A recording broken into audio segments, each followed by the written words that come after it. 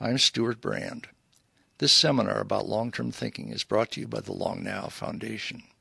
If you would like to see high-quality videos of the talks in the series, including this one, they are available online for Long Now members at longnow.org. Hi there. Hi. So you know from our brief waiting conversation that I did not look you up, and you did look me up, but now I know that you're interested in space and also in business. Both are true. So talking about global business, I'm assuming that that's working on the gap, say the wealth gap, if you will, or the business gap. Is that sort of an accurate statement, or you're just interested in any business that's global? Well, what do you mean by what do you mean by the gap? Well, we're richer. They're not. Right, that gap.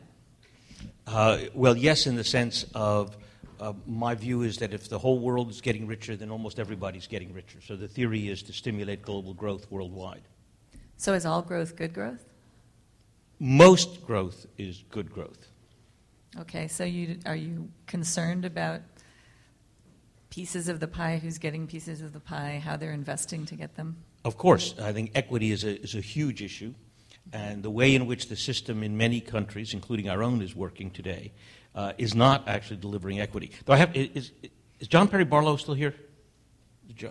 He's outside. I realize that actually John Perry Barlow is the psychedelic Robert Reich. If you look at John and you see Robert Reich, it's actually Robert Reich in disguise. It's actually the psychedelic Robert Reich. Because Reich is, of course, that's his great preoccupation, is economic equity. Right. Well, the project that I work on is trying to do knowledge equity, which is why it's interesting to me that they paired us to speak, because I've spent a lot of my life in what we're now calling the Global South, trying to figure out how to give away more because it bothers me, that lack of equity.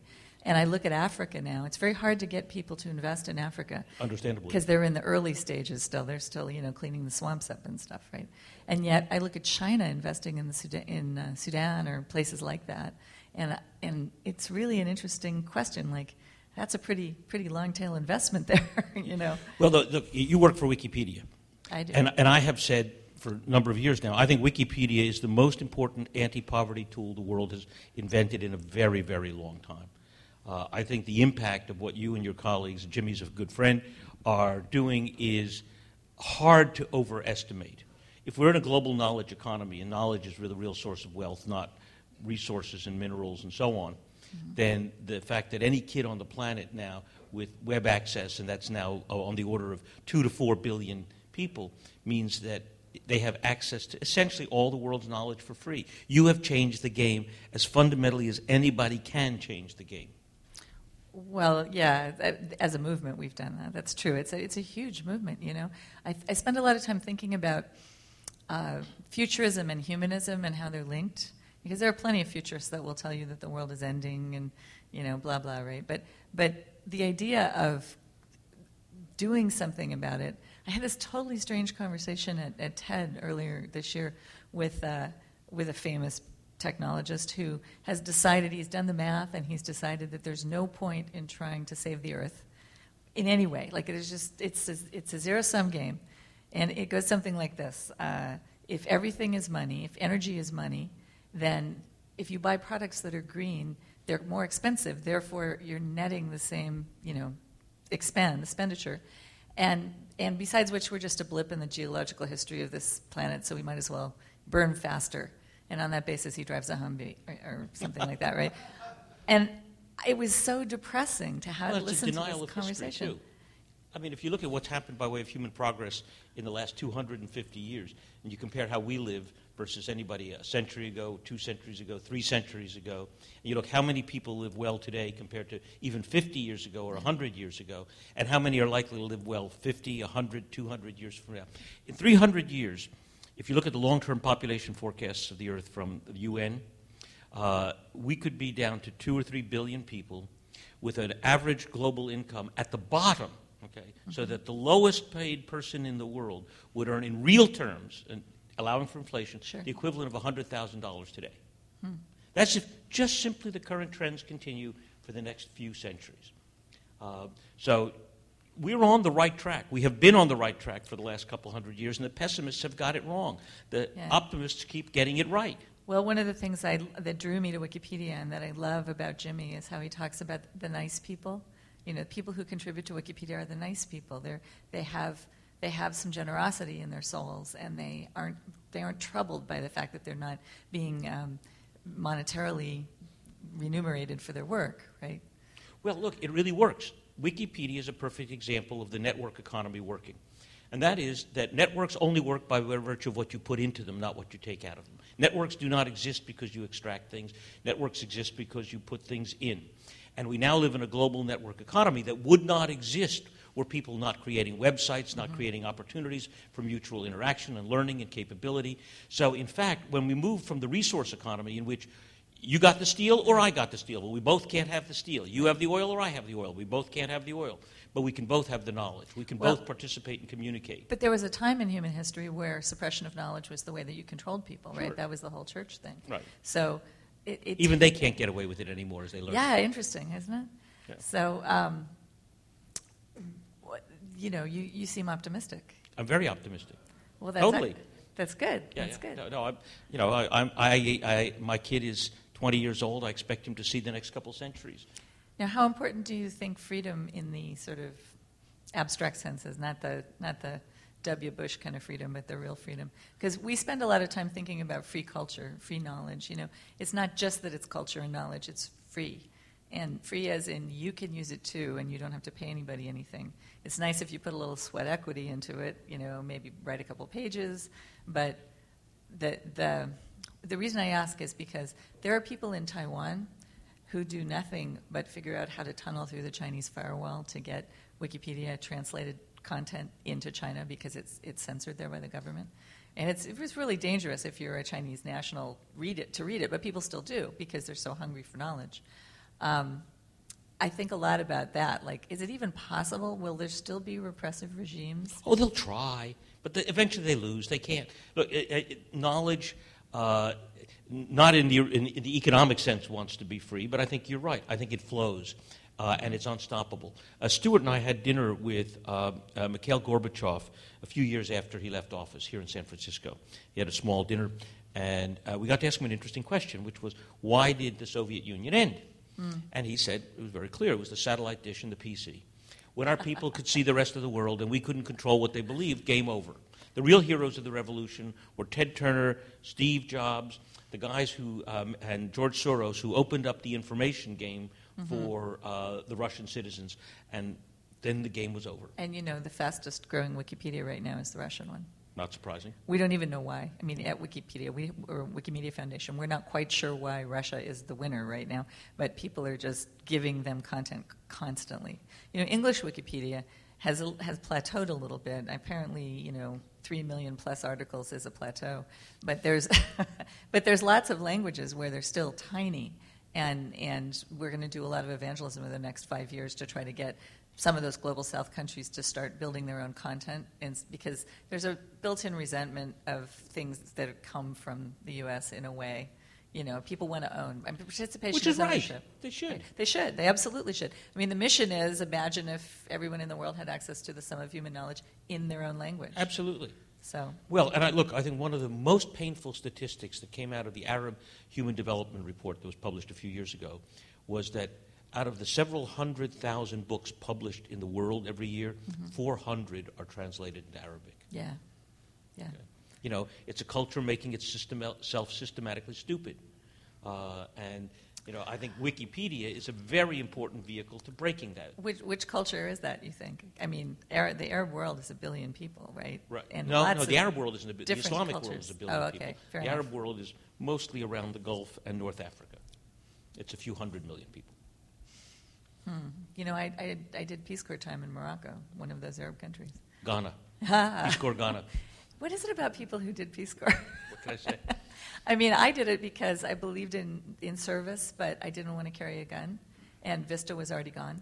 So, right out of college, signed up for the Peace Corps. Me too. Yeah. 1968. Oh, mine was a little later than that, but not by much. And what I learned in Peace Corps, and it was a crash course, is it's what you do as an individual. It is not this organization that you work for, because frankly it wasn't an exemplary example in Morocco. They weren't really doing the right things. But the individual volunteers were often doing side projects that amounted to the right things. It was really an interesting experience that way. Actually, my experience was similar to. I actually resigned because I thought we were doing the wrong things. We were being asked to do the wrong things. However, my conclusion was that actually the greatest value of the Peace Corps was we all learned a lot. I'm not sure we did very much to the countries we worked in, but boy, did we learn a lot. And the impact of former Peace Corps volunteers on the United States has been enormous. There's an enormous number of PCVs that have served in public service, in academia, and so on, in entrepreneurship, where they learned what they learned coming out of the Peace Corps. So the Peace Corps was a very important human development tool for the United States. You think it was a liberal change training ground of some kind? Perhaps. So Sergeant Schreiber, what a sneaky guy. Yeah. Cool. Well, do you have any questions for me? Well, you touched on something which is, I think, very important. And that is the cultural diversity within Wikipedia. I said it's a very important human development tool. And then you also made the observation of having multiple language Wikipedias beginning to develop around the world. More than 200 now. More than 200. Yeah. How will that play out? Are we going to find ways? I'm one of those people who believe that language and culture affect your view of reality. Mm-hmm. How you see what you see is literally a function of your language and history and culture. So as Wikipedia emerges and develops, I'm an old student of the Foundation and the Galactic Encyclopedia. Okay? Mm-hmm. Like Pete Warden, I'm a science fiction fan, and the Galactic Encyclopedia, or Encyclopedia Galactica, I think is what it was called, was an important tool. Are we going to see some kind of coherent mutual learning process out of all of these embedded realities in the Wikipedia? You mean, are we heading for the Babel time? Well, in a coherent way, a mutual learning way. In other words, will I see for the first time how a person who speaks Bhutanese, thinks in Bhutanese, sees reality fundamentally different because of that? Well, I think so. All the big search companies and big tech companies use our databases to try to make their machine translation better. And it turns out you always have to have humans interact and tweak at the end. But I think it's the place where simultaneous translation by machine is going to happen, or really? Where all the learning is going to happen behind it. Because it's a huge database. It's like, and it's publicly available. You don't have to break any privacy laws to use it. And so they all kind of line up to use it. Google's done one, Microsoft's done one. And what I think we get out of that in the long run might be what you're talking about. I'm not sure how we get the spin on it, though. From a practice point of view, German Wikipedia is the second largest Wikipedia after English. And they review every edit before it's committed. Every single edit is moderated. So it's not like English Wikipedia where you can change something and see it on the page right away. They do that in the interest of correctness. And that in itself says because something. It's very German, right? And they only have 900,000 or so articles. They can't break through the million barrier. It's been very hard for them. So I do think that there's a lot of cultural context to how the different ones happen. Sometimes Google did this project where they gave a bunch of translations to certain countries where they were trying to perfect their translation tools. And some of the countries were like, thank you. And others were like, I don't want that. It was very interesting to see who was interested in taking the translation and who wasn't. And some of it, I'm sure, had to do with how good the translation was and how it was big work to fix it. But some of it was a national pride thing, like you're an American company and we want to fix this ourselves. So. But is there any exploration within the Wikipedia community of trying to kind of map the concepts across? We had an anthropologist speaking at, a linguistic anthropologist speaking at Long Now about a year or so ago, and was studying a language in central Brazil, whose perceptual structure was completely different. Time was different. They didn't really have anything beyond a couple days in the past, a couple days in the future.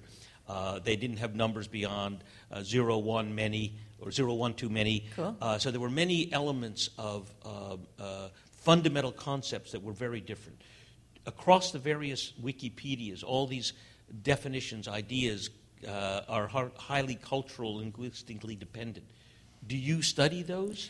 Well, so we don't as a foundation, but one of the things about Wikipedia is because it's a huge publicly available data set. Researchers just love to tiptoe through it. There's constantly interesting research. And we try to help them by giving them dumps regularly so that they don't have to crawl through the live site and, right?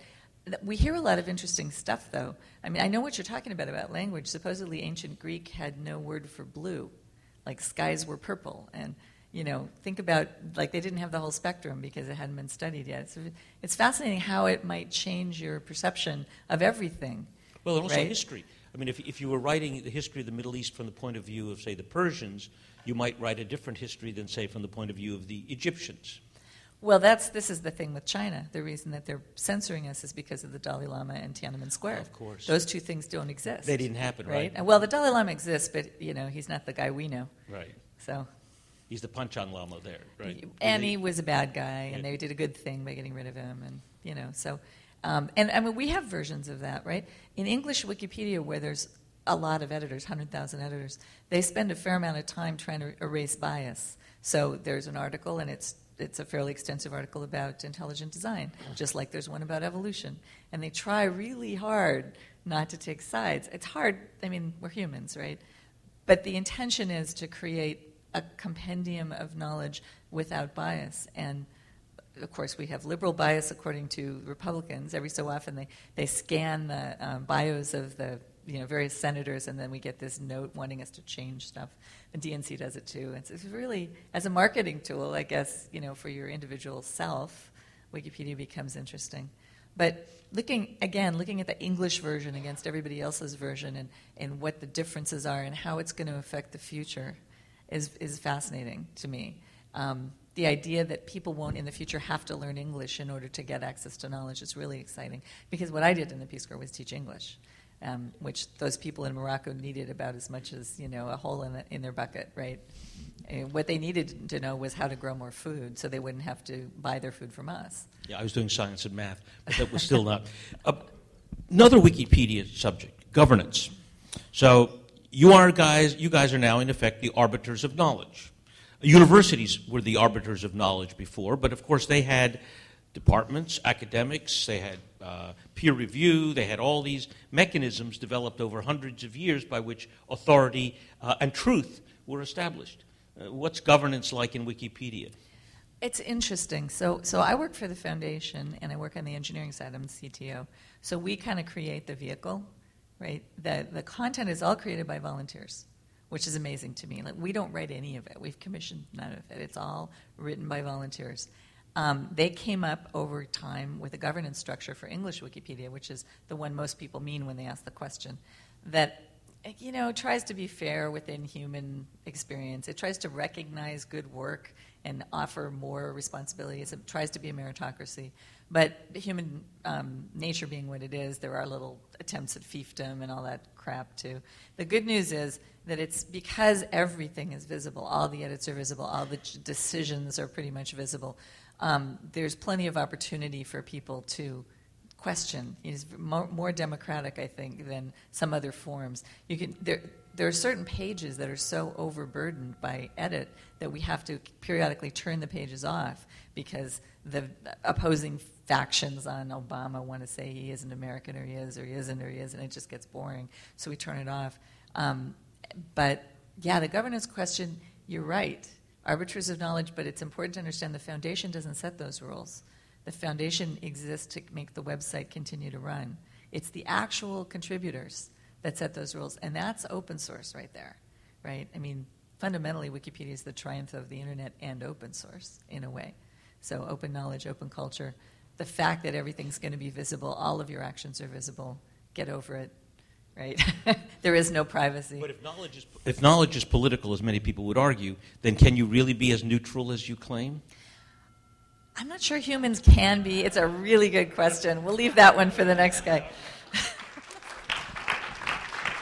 Thank you. This seminar about long-term thinking was brought to you by the Long Now Foundation. Thanks to Fora TV, you can see high-quality videos of the talks online by joining Long Now as a member at longnow.org. Thank you for listening. I'm Stuart Brand.